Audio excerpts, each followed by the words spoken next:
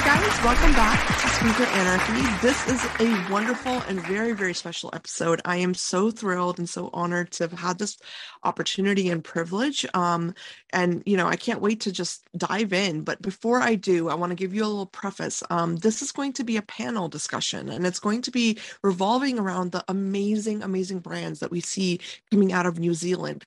Year after year. I think New Zealand is known for just how rich of an environment it is geographically. I mean, there's so many natural reserves, being near the water, even the thermal waters in the sea. There's just so much, potential there in terms of scientific discovery, in terms of healing. So I can't wait to dive in. So I want to begin by introducing you guys to the brands that are being represented here today and the founders. So I'll begin with Anihana, which we have Sophie Cooper here from Anihana. We have Brianne West of Ethique, Dion Nash of Triumph and Disaster, Anthony Gadsden of Asano. So I'm very excited, guys. Welcome to the show. I'm so honored to be hosting all of you. Thanks for having us. Great to be here. Yes, I actually start. Anyone can get started. Perhaps, we can go down the line as I introduce everyone. Sophie, I'd love for you to start us off, and just tell us, I really want to get like that little bit of information about each brand and what you guys are really, aiming to fill, like the gaps you're aiming to fill with your wonderful visions. So Sophie, maybe you could start us off with Anihana and where you began your journey and what you were hoping to accomplish with your vision and, all the good stuff. Yeah, sure. I'm a bit of a podcast newbie, so I'm a bit nervous, but thanks for having me. My journey started about 6 years ago. I was a florist for 10 years, and I've always loved creating beautiful things. I was working for a lady that owned a soap manufacturing business, so I used to sell the soaps and the bath bombs with the flowers. An opportunity arose. I just happened to be 8 months pregnant at the time to buy this manufacturing business. So I jokingly said to my husband one night, shall we buy it? And a couple of months later, we had a new business and a new baby. So it was a very, very full-on busy time for us. So we carried on contract manufacturing soaps and bath bombs for other customers. And then about a year and a half into that, we created our own brand. We were originally called R, so AHHH. It's kind of came from the sound you make when you jump in the bath at the end of the day. Being a busy mom and a new business owner, it was quite stressful. So it was kind of my go-to relaxing thing at the time. And then a year ago, my husband joined the business full time. We decided to do a full rebrand, so a new name. And so now we're called Anihana, which is also our daughter's middle name. So it's got really strong connection to our family values. It represents, when my husband joined the business, and also I was pregnant with my daughter at the time when I started it. And it's also Aidan, my husband's late mother's maiden name. And then, as the business grew and my kids, I guess I really started thinking more sustainably. I realized that I grew up using soap bars. So did my parents and my grandparents. So I really wanted to, carry on that tradition and teach my kids that they can, make better choices. And then we developed the solid hair care range and the solid moisturizers. So trying to reduce, packaging by putting it in compostable packaging. And really my vision is it's really around self-care and taking that time for you. One of our most popular products is the shower steamers, and it's just that kind of in spa-like experience. Just to relax and As far as I know, I mean, I feel free for anyone to comment. And New Zealand is known for some of the best spas in the world, right? So it's like, that's amazing that you're kind of giving us a piece of that, at home.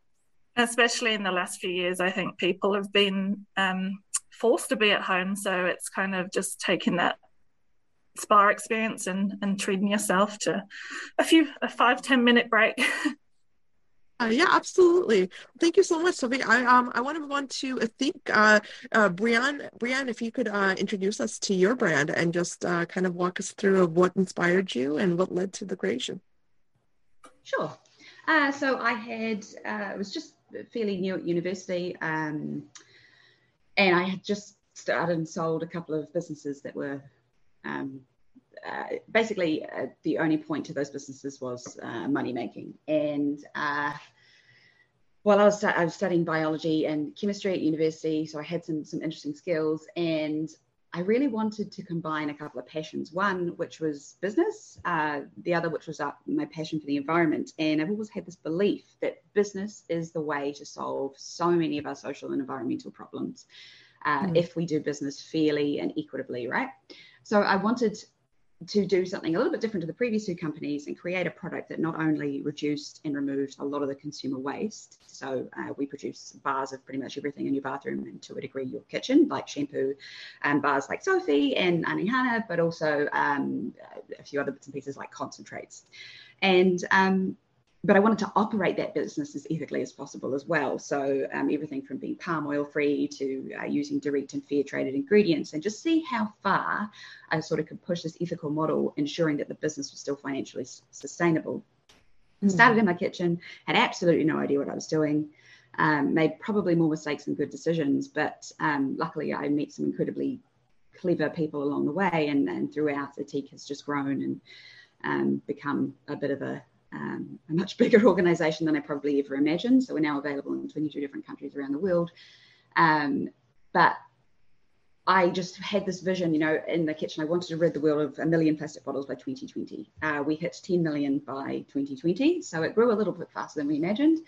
And now the goal is to save 500 million plastic bottles but by 2030. But what I guess the bigger thing for Athik is, beyond making, you know, beautiful hair and skincare products, is really encouraging consumers to demand more of their brands, and inspiring and showing other businesses that it's totally possible to operate in this way that considers all stakeholders, including the environment, but is still a business that grows fast and is financially sustainable and profitable. So that's sort of our mission and vision and where it all started. I love that. And I love the sustainability component. You know, I was actually reading about how New Zealand is kind of, you know, really a front runner when it comes to, you know, just educating people on the sustainability aspect. And I love that that's tied into your brand. I think now more than ever, there's definitely a page from that book that we could all, you know, really take and learn from. So really, you know, hats off to you for creating that. That's marvelous. Thanks. I think New Zealand is a front runner in the environmental movement just because of what we're surrounded by in terms of, you know, natural beauty. It really doesn't get much better than this. Yeah, absolutely. Dion, I would like to ask you to do the same about Triumph and Disaster and tell us all about how that became. I believe you are a professional cricketer, yes? So I would love to also hear about that. Yeah, I was. I'm not anymore. It seems like another lifetime ago, but that's yeah, in the back in the dirty old 90s. That's how. So I'm showing my age, but it's definitely a relevant part of, I guess, the brand story. So Triumph and Disasters, you know, it's a masculine skincare brand, and we started 2011. So and for me, my introduction to business was quite late. I retired from sport when I was 30, and then I ended up working for a New Zealand vodka brand called 42 Below, which was my sort of business 101, if you like. And there was an exciting time in New Zealand business. They were sort of a young, adventurous company sort of trying to take on the world in vodka. So, you know, peddling booze was it's a long way from skincare, but it was a really great introduction to sales and branding and sort of learning about business for me. And I guess the evolution from there was for me to try and do my own thing and take those learnings and apply them to my own business. So that I resigned from that role at 42 Below, I was marketing director there after 7 years of that. And then I was sitting decided I wanted to do my own business, and I was sitting in my last meeting in an agency in New York, and the sort of cool hip young guy with a vest on and a sleeve tattoo pulled out a moisturizer during the meeting. And I remember thinking it was a woman's moisturizer. And I remember thinking, I can do better than that. That's I felt with cricket, because it's played outdoors during the day.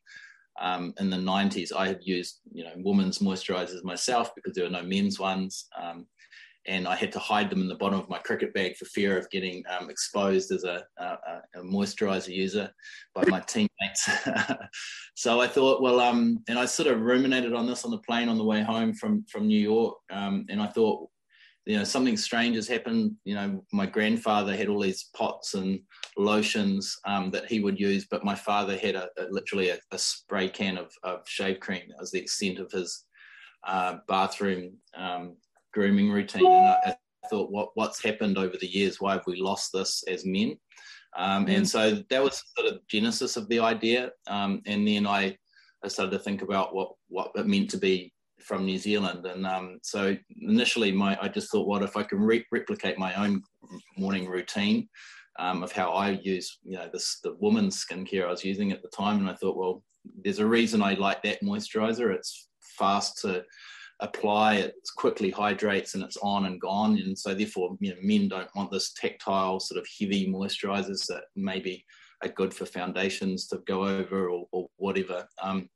So I thought, well, there's some intel or knowledge there that I can apply and give it myself a competitive advantage in the space. So that was the sort of original idea. The name itself came from a triumph and disaster, comes from a Rudyard Kipling poem called If, which is advice about how to be, from Rudyard Kipling to his son, about how to live a good life of humility and honor and sort of how to be a man. And one of the lines is that if you can meet with triumph and disaster and treat those two imposters just the same. And the last line is, you'll be a man, my son.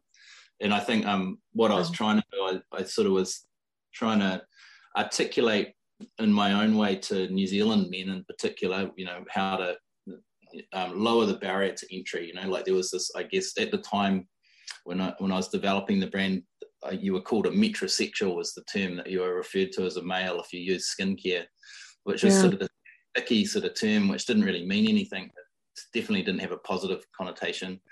And so I thought, how do I, destabilize that idea? And I thought, well, the one thing we do is we all shave. So if I can make it rational for guys to use it to extend the shaving into protection and cleaning your face and protecting your face, then that might be the core of a routine. And I thought, well, that comes from handed down advice, which was my father gave me the poem. The idea of how to build a routine is handed down advice. You might watch your dad or your uncle or your brother or your granddad shave, and that's how you learn. So it all seemed to fit together, and of course the name felt sort of it resonated even if you didn't know the backstory. Absolutely. I love that, by the way, Dion, truly hats off to you for that, because, I, to this day, after all the brands I've interviewed, I kid you not, it is so difficult to make men understand that you're going to lose your sense of what you consider to be manhood, or I don't know what the right word is, if you use products that are for care. For care of the largest organ of your body. And I think that, what you've said here and articulated so wonderfully is exactly the message that I wish, every young man, every, grown man, anyone could really hear, because at the end of the day, the skin is an organ, and we have to take care of it. And for you to really kind of go on this journey and do it, especially as, a professional athlete, your background, that's a huge statement. So I really commend you for that. I think we need a lot more of that, honestly, in this industry. Oh, thank you. I mean, it's been a long journey. There's lots to it, but I think there's a really healthy message there about masculinity, not just for men, actually, just masculinity as a concept. And I think there's, trying to give that some really positive attributes is important for all of us going forward. Absolutely. I 100% agree. Now, Anthony, I would love for you to tell us about Isano and what kind of, sparked the vision and what led to the brand. Great, thanks. Well, great to be here today. Three of my favorite brands, so good to see you guys. So we started the business actually 22 years ago, showing my age, and literally we started with men's hairstyling products. One product we started making it in the back of a barbershop at nighttime, and had friends around for beer and pizzas to pack the products. So our skincare journey really started in an unusual way. We built up this business, a couple of great brands in the men's skincare and hair care space. But really, the sort of step change for us in the business about 9 years ago, our wonderful wives were looking for great natural products. They were getting much more aware about this, the problems with synthetic products in your skincare. And they couldn't find anything that was sort of accessible and affordable. And so we had set up this great factory. We had cosmetic chemists, and they really encouraged us and pushed us along to look at this in the category. So we launched the Asana brand 9 years ago with 6 products. We're now, about 12,000 stores worldwide, about 200 products within the range across multiple categories. And it's been a pretty exciting journey. We've been, most of our sales are in Australia at the moment. We've been launching into the US over the last couple of years. And for us, we're just passionate about, offering a natural alternative to some of these synthetic products that are out there, some of the multinationals who have been really slow to offer good formulations at affordable prices. And sustainability has been a really key focus for us over the last couple of years as well. And everything we do, we try and do it more sustainably. No, that's the thing is like, I really, really value that about just New Zealand in general. I think there's a lot of awareness, a lot of conscientious, buying. Like the consumers are more conscious of this idea of, we need to be kind to our environment, and I say that's because the land is beautiful. I've been to New Zealand. I absolutely love it. It's absolutely gorgeous. And so, I can imagine if you live there, you don't want to ruin, what's so perfect, which is nature. But I wanted to ask you actually, Anthony, because I know that you guys are very independent in the sense that you have in-house chemists, you have a lab on site. And I find that to be extremely, extremely interesting, because the more and more I dive into skincare brands, I realize that, a lot of it is outsourcing, or a lot of it is kind of this like cookie cutter model that many brands adopt, right? And it's for me, I feel like that's counterintuitive to true innovation. So I'd love for you to speak on that experience a little bit, if you could, about having assets. Yeah, I think that's a really good point. I think one of our competitive advantages has been our speed to market and our innovation. We've got an amazing group of cosmetic chemists with international experience. We've got great sales and marketing people that can see trends coming.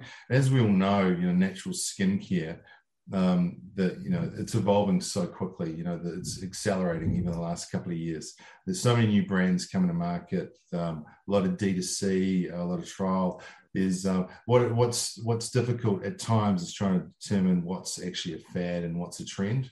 And the important thing is not to chase all the fads, because they tend to come and go very quickly.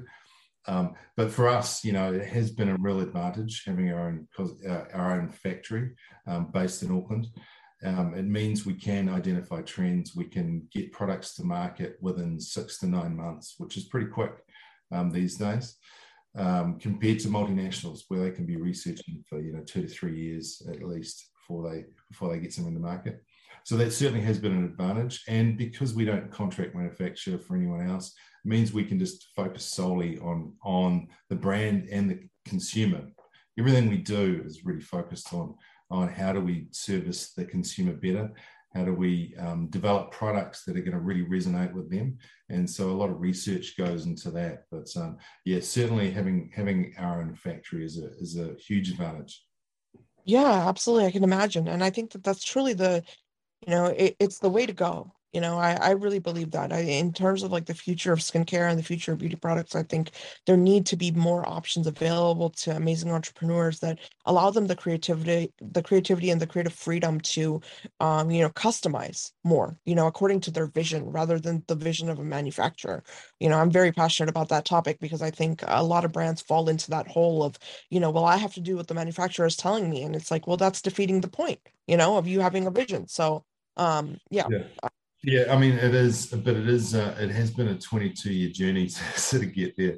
It's having your own factories, creates a whole a whole nother set of things to worry about. But yeah, it certainly is an advantage. Now, I want to actually, take this to a more like overall panel discussion where I'd love to hear everyone's viewpoint on this idea of what is natural. What is natural, I guess, sourcing and using natural ingredients. Sophie, I would love for you to get us started, in your own mindset. Like, what do you consider when you think of that word and when you think of it, especially as an entrepreneur? I know that you mentioned you're a mother, and I am, very curious because these days I notice that a lot of children's products, whether they're bath products or whatever, they're also leaning towards this idea of natural ingredients. And I would love to get your take on that. So if you could get us started with this discussion. Yeah, sure. It's a good question. And my opinion on it has definitely changed over the 6 years since I've been making products. I think natural was certainly very kind of like a buzzword a few years ago, and people were looking for natural products. But the more kind of learning I've done, I'm not a chemist at all, and I've formulated products myself, and it was a lot of trial and error, and I've looked at ingredients and I've made a lot of mistakes, and I've kind of looked at whether it's natural or not, and I've kind of come to the realization that just because it's natural doesn't mean it's good. For example, a mica that you can use to color cosmetics and products, there's a lot of children mining for them in countries that and it's not ethical. So it's more around, I would personally be looking at if it's sourced ethically and whether you can actually get a lab made synthetic version, which is just as good and maybe nature identical, but there's no children harmed in the mining of it. Definitely would be looking more around the sustainability and ethical sourcing and I wouldn't make a decision on whether to use an ingredient, whether it was just 100% natural, because, natural, it doesn't necessarily mean good. But then, it's just a lot of learning. I'm still learning as I go. So I might be wrong on some of those points, but that's just my opinion at the moment. I think it makes a lot of sense, and I like that you tied in the word sustainability, because I think the real question should have been worded differently from my end in terms of natural yet sustainable, and Brianne, I would love for you to add to this discussion about that, because I know sustainability is at the core of your brand, and what does that really mean in terms of ingredients and sourcing them to be as safe as possible, and all of the things that we want to know as consumers. Yeah, I mean, Sophie's bang on. Natural is a buzzword that is largely meaningless. Natural does not mean safe. Arsenic is naturally occurring, and you definitely don't want to rub that on your skin. So natural as a descriptor is not as helpful as consumers have been led to believe, and unfortunately it is a word that has been greenwashed into meaninglessness. A lot of ingredients they may be, if you source it naturally, again, as Sophie has said, it's not actually the sustainable version at all. And a lot of ingredients that people believe are natural are actually made in a lab to be nature identical. So it's actually a really complicated question. When I formulate products, whether an ingredient is natural is irrelevant. What it needs to be is have no scientific evidence or even sort of hints or concerns that it has any problems for human life, but also the environment and health in general. It's also got to be sustainably sourced, and ideally, if possible, so if it's something that's grown, so directly traded or fairly traded. It's just that natural doesn't mean anything, and it's a funny thing we've got really caught up on, because as soon as you dig into it, you realize, oh no, that is actually not a helpful thing at all. And the number one thing people want their skincare to be is effective, right? You're not buying something, just very few people are going to buy something just because it's natural. They want it to work. And a lot of the more natural variants of ingredients, for example, natural or retinol or bakuchiol, I think that's how you say it. I've never said it out loud on a podcast before, so if I get teased, well, that would be horrendous. Bakuchiol is, it's touted as natural retinol, but it's nowhere near as clinically effective. So it really depends what you want. I understand people's concerns that synthetics made in a lab sounds like it's chemicals, and that a lot of consumers have been educated that that is really dangerous and harmful. But what you need to, of course, remember is that everything is chemicals, and chemical is not good, bad, or otherwise. It just simply is.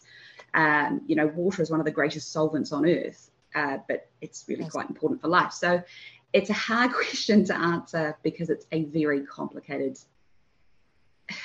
subject matter, and it's a hot button for a lot of people and a lot of brands. Well, I want to actually ask you also as a follow-up, how does the vegan conversation come into all of this for you? Like, creating a sustainable brand and then also having it be vegan. Like, has that been difficult, or has that just been in synchrony with Faded out there for me at the end, so hopefully you didn't add anything on there. But in terms of veganism, I don't see why you would need to add animal products into cosmetics personally. So it has never been anything that we've ever really thought otherwise around. It's just, again, it just is. It's something there's no need to use animal products in cosmetics for me, end of story. So it's very easy to avoid, in my opinion, again, rightfully or wrongfully. Makes sense. That makes sense.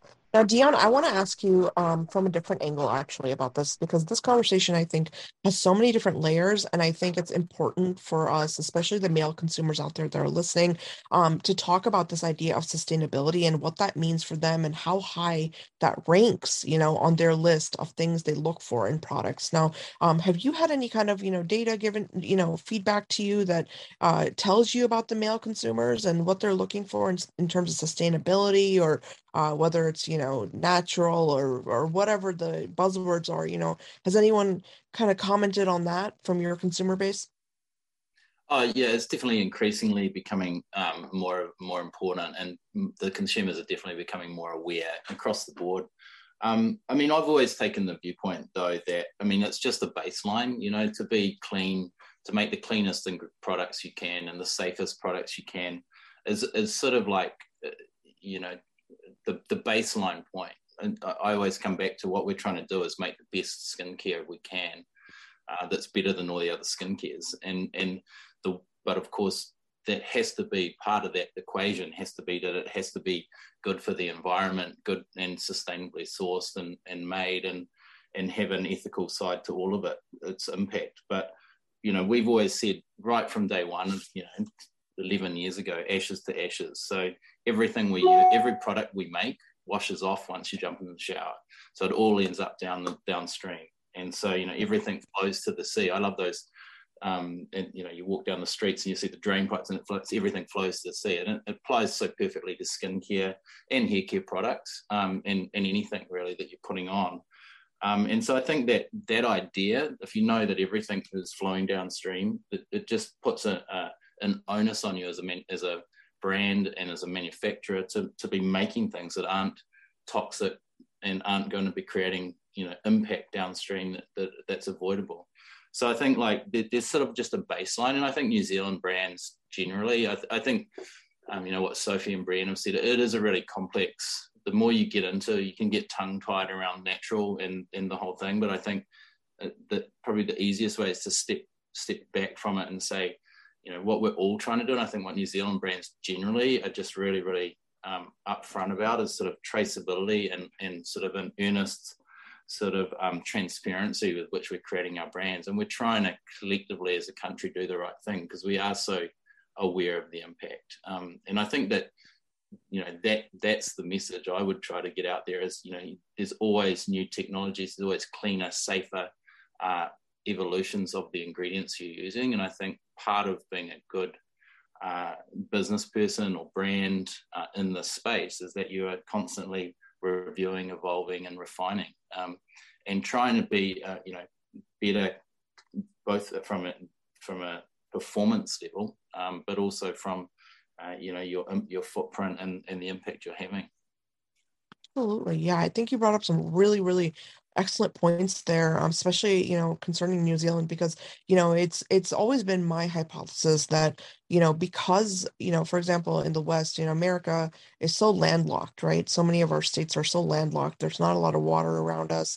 We're always looking at, kind of the same thing all the time versus New Zealand, where the geography is just so diverse and there's just so much to see and really actually observe, as a human being. I think the impact of understanding what we're doing to the earth and what we're putting out there and what that leads to downstream is actually more so in the face of the consumers. And I wonder if that translates, in terms of how people are manufacturing things here versus, somewhere like New Zealand, because, a lot of times I think when you don't see it firsthand, it kind of escapes your memory and it escapes your foresight. And so, I would love for you to actually anyone here to comment on that in terms of what the actual culture is like in New Zealand when it comes to just people being more aware and being more mindful.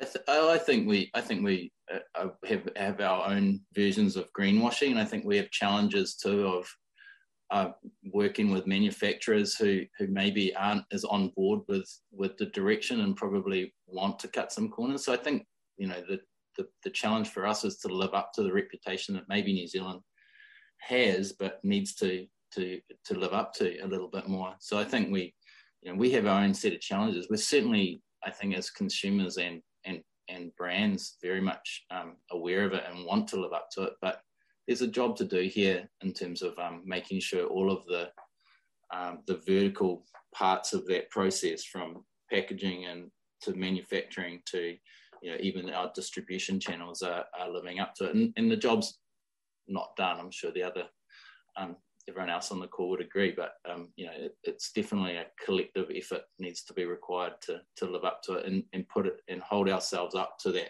standard that we as a country we want to be held to. Right, absolutely.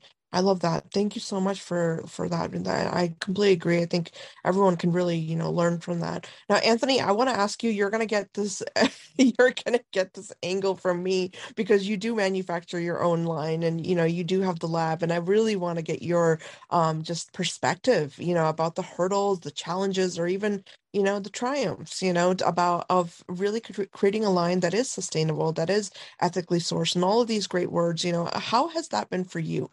Being kind of on your own, and not having someone else that's doing the work for you. What's that been like for you?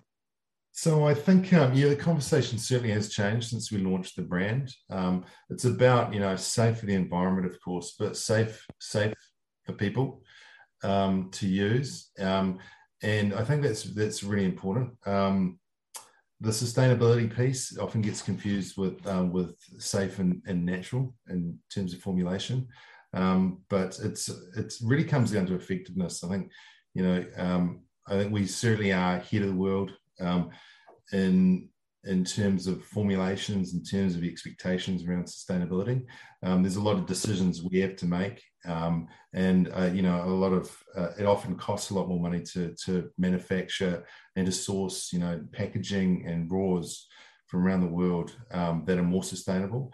But at the end of the day, we as a team, as business owners, and as a team, want to be proud of what we do, and we want to lead the charge in terms of the world around ethically formulating and sourcing. I think it certainly does put a bit more onus on us to do that work. We're in our second year of an independent sustainability audit, which we publish, and it's available online for anyone that wants to read it.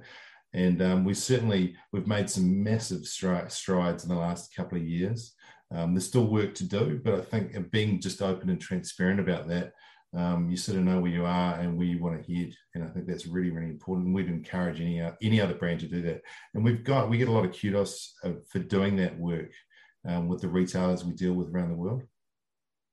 Well, that's lovely, and I think that's I think the work, once you start it, I think the impact it has you if you live to see it, that's wonderful. But many times, many companies I've seen, even in the past, the good work that they begin, it oftentimes lasts for many, many decades. And I think that the fact that you're taking lead on this is truly wonderful. I mean, I think, for me, my biggest question to all of you really is about, what is the ideal for the New Zealand consumer? What do they want?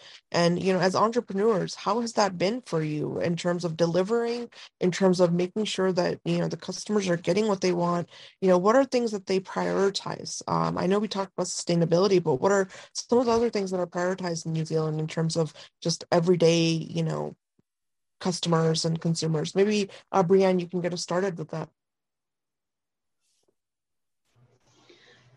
Customers want a product that works, and they want it to, and this is true of all products rather than just skincare, but they want something that works, but also says a little bit about who they are, which is obviously why designer brands are as popular as they are, and why Apple is as popular is because it tells you, it makes the person buying it feel like it's telling other people who they are. That's the whole point of branding, right? So first and foremost, they want a product that works, but they also want something that aligns with their values. Yes, sustainability is a huge deal for many, many people in Aotearoa. It is a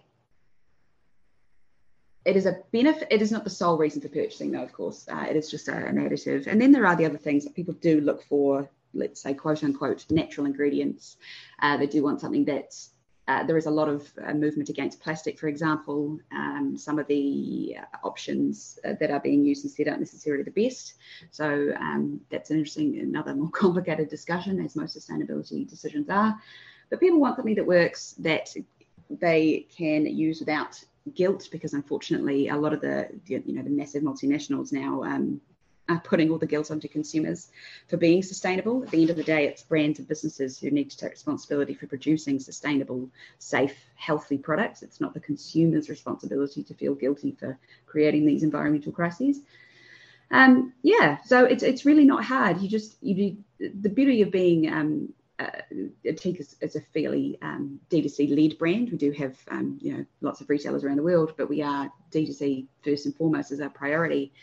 And it does mean we've got that really close relationship with our customers. So, they'll constantly send in product requests, and we understand what it is they want us to address with certain ingredients or product formats or packaging types, or what they do and don't like. And I think that's a real benefit of a D2C model, or D2C first model, I should say. But yeah, at the end of the day, what customers want is not overly complicated. It's just New Zealanders in particular are super environmentally focused as a generalization, and they want brands that they can trust. If a brand can engender trust and loyalty, you have fought and won a major battle. Yeah, that makes sense. That's kind of a worldwide thing too. Everyone really wants that tried and true brand that they can stick to. Absolutely. It checks all the boxes. And this really actually leads me to my other question, and this for you, Sophie. I really want to know, because I know you founded your brand in your kitchen, in the sense of, you've really put it together, and it's really from the beginning to the end your vision. I'm wondering about the science, because for me as a consumer, science is very important. I really, when I shop for brands, I look for, is it scientifically efficacious? Is it something that makes sense physiologically? Does it make sense for me to be using this? So what are those, what has that meant for you as an entrepreneur, as a brand creator, in terms of making sure that what you've created and what you're putting out there kind of is in support of that? It doesn't have to be published papers or clinical trials. I just mean, like, in general, overall science. Honestly, that's a hard one for me, because my product testers are my kids, my staff, and my friends and family, and it was a lot of trial and error. So it's something I'm learning about as we go. I mean, we were lucky when I bought the business. We bought all these amazing formulations, so that all that work had been done before, and then it really was about, for example, with the shampoo bars, It was really about looking at the ingredients and making sure it aligns with our values. There was some ingredients there that I wasn't comfortable in using, so it was made it easier for me. Instead of starting from scratch with a whole product, it was more about just tweaking them a little bit to make them one, that they work well and the ingredients align to our values. For example, like so it included sodium lauryl sulfate as the detergent, and so we swapped that for a milder alternative. But as we grow, it's definitely something I'm keeping in mind to get more support on. Make sure that the products have stability testing, which we're going through that process now, especially as we start to export as well to the US and Australia. But yeah, it's a learning journey for me, for sure. Yeah, no, that makes sense. And the reason I asked you wasn't, I'm sorry if I put you on the spot a little bit there. It wasn't for that. It really was because I wanted to kind of hone in on the point of, I think good science begins from just, tried and true consumer experience. And, especially you had brought up the idea of shampoo bars, right? And I think I'm a huge fan of that kind of product because for me, I'll be honest with you guys, when I first started using certain shampoos, I was breaking out profusely. It was like impacting my whole health, my skin health, and then how I felt about myself. And I realized that, just because a brand that is huge, it's a mega brand, billions of dollars behind it, doesn't necessarily mean that they're doing something scientifically right. Because clearly my skin is showing that. You know what I mean? So when I say like if it's scientifically backed or if it's scientifically viable, it's my real question there is, has there been a positive review and a positive reaction by the consumers? Because now that we're approaching this field of dermatology more and more with skincare, people are getting more curious. These kind of topics come up. People ask about that. Is this going to make me break out? Is this shampoo going to really work for me for my scalp health? I know alopecia is on the rise again. It's like these kind of things. So I always ask these questions because, for everyone listening out there, if you want safe options, you don't always have to go for the brands that are like super medical tape everywhere, you know what I mean? And like medical like labeling and stuff. No, sometimes you just have to go for the brands that, maybe you found like, just by accident, by a happy accident. And if it works, it works. And to me, that's scientifically viable. If it works, it's scientifically viable. I think that we definitely take a lot of feedback from our customers, and for example, our soap bars, which we actually make the soap base from scratch ourselves, and it's quite a high coconut oil content, and the feedback we get from mothers using it for their children, saying it's the only soap they can use because other soaps make them break out in eczema, and just getting that feedback is just kind of validated that we're making products that people like and they don't break out using them, just listening to the customer. Coconut oil is actually really great, by the way. I'm glad that you brought that ingredient up because I kid you not, I've been trying to convince people about how great of an ingredient this is. Because when I was younger, and even in India, I'm from India. So, in India, the common natural practice and cultural practice is to use coconut oil for babies, for young children and as a hair massage. And the reason they do that is because it's the safest oil that you can use for children. It doesn't have any detrimental effects. You know what I mean? It leaves you with a nourished scalp, a nourished, overall healthy scalp. So I love that. I love that you have that in your product. It's in nearly all of our products. I love it. It's a great ingredient. Yeah, absolutely. Now, Dion, I have a question for you, and that is really about this idea of, I read a paper a while ago, which was about just natural fragrances or just, certain things that attract, I guess, male consumers to products. And I want to ask you, are any of your products fragrant? Do they have fragrances? Because I know that when we're talking about natural, the problem is that, most consumers don't realize natural fragrances are actually the leading cause of allergic breakouts versus synthetic fragrances. And this always is very interesting to me when I look at the male consumer, because I know men are very, there's a whole different mindset there. So I would love to get your feedback on, what are some of the things that you had to really kind of, I guess, weed out or filter out when you were creating your products in that way? Yeah. Sorry, I forgot whether I had my mute on or not.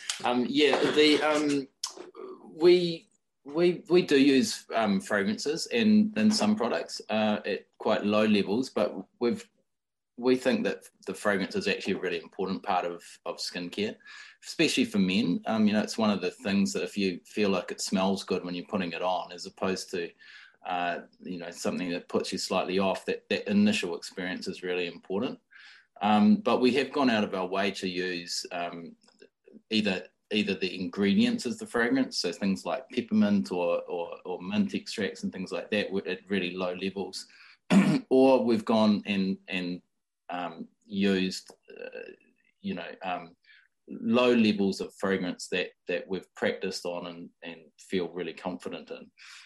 But we've always tried to make them herbal and earthy in terms of our tone. So our overall fragrance feels very natural in our ingredient. And I think that having almost a point of reference for a fragrance for your brand is quite important. It just sort of helps ground you in one place. So we don't add fragrance if we don't feel that the product needs it.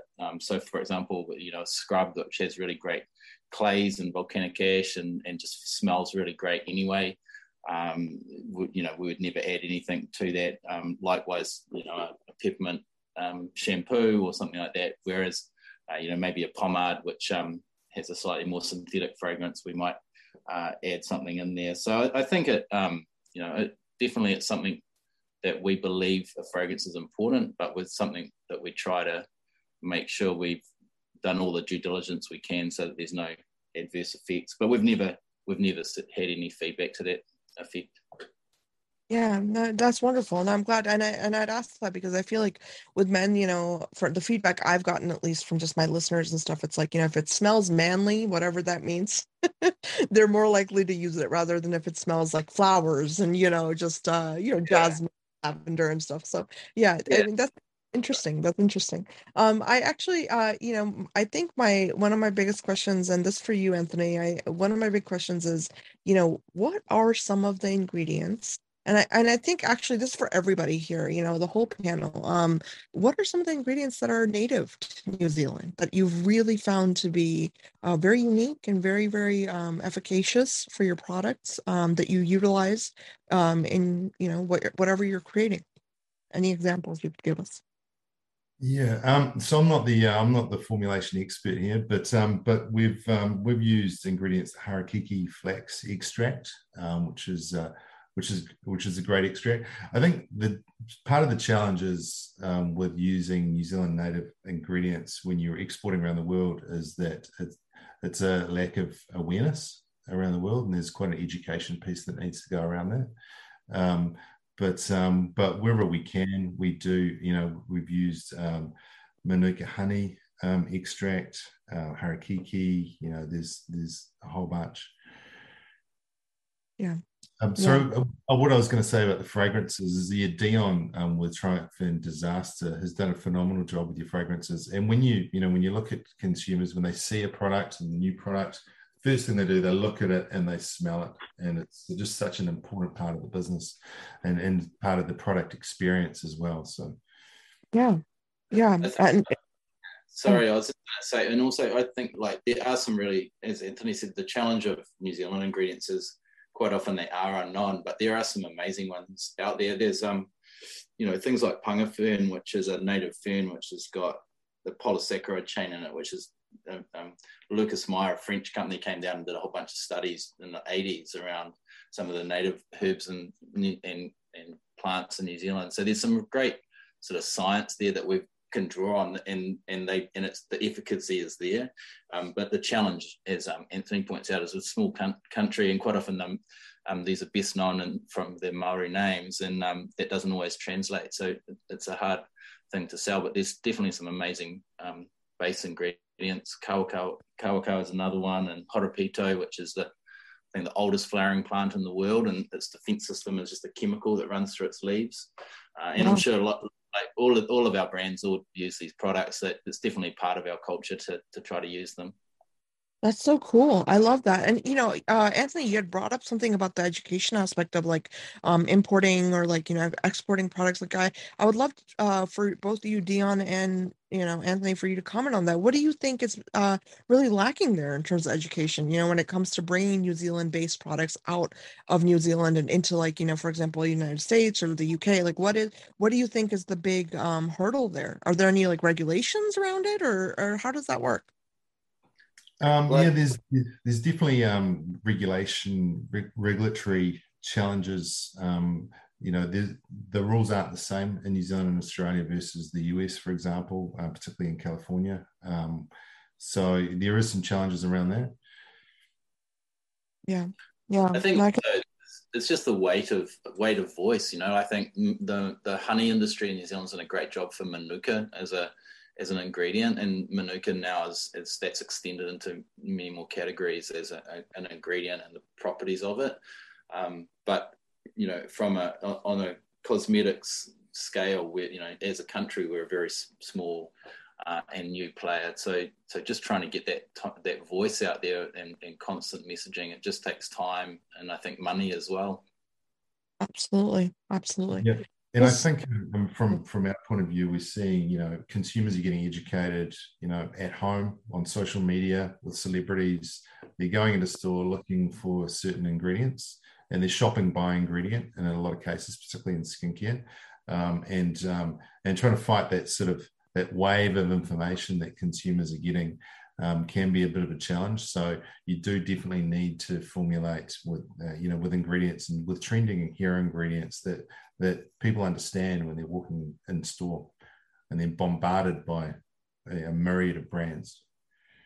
Right. No, I know with Manuka, it was a big trend for a long time. It was everywhere, literally, all over TikTok, all over, Instagram. And I always used to wonder, it's like, well, I think one of my biggest problems is, and, this is a great panel for me to mention this in, is this cultural appropriation aspect where it's like, the due diligence has to be done when it comes to giving credit where it's due. And I think, even though New Zealand is a small country, as you mentioned, Dion, doesn't mean that you don't give credit where it's due. And oftentimes I'll see, some great ingredients, that do come from different parts of the world. And, maybe those parts of the world are not as recognized in the skincare space as much as they should be. But at the end of the day, we have this terrible toxic environment that takes place where, those ingredients kind of get stolen in a way, and everyone kind of takes credit for that. But I really,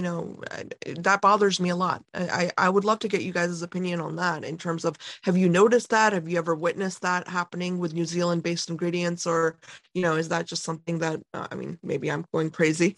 Now only I'm noticing it. Anyone? Yeah, it certainly does happen. We've seen a US multinational in mass markets, mass retailers in the US, appropriating Manuka honey with a cultural story behind it as well, which we found a little bit distasteful. But yeah, it does happen. Particularly when consumers are shopping on trend. Manufacturers are looking for those trends, and they'll look for whatever's really going to resonate with the consumer, right? Well, I would like to thank everyone here. Thank you so much for being part of this panel. Sophie, Bran, Dion, and Anthony. This has been so lovely to chat with you, to learn from you. I'm a huge fan of New Zealand, like I said, and it sounds like everything that you guys are doing and your visions are truly extraordinary. And it's been such an honor to host you for this panel discussion. Thanks so much for having us. It's an honor to be with these guys and girls. So thanks for having us. Yeah, thank you. Thank you. It's so cool to learn everyone's founding stories. Sorry.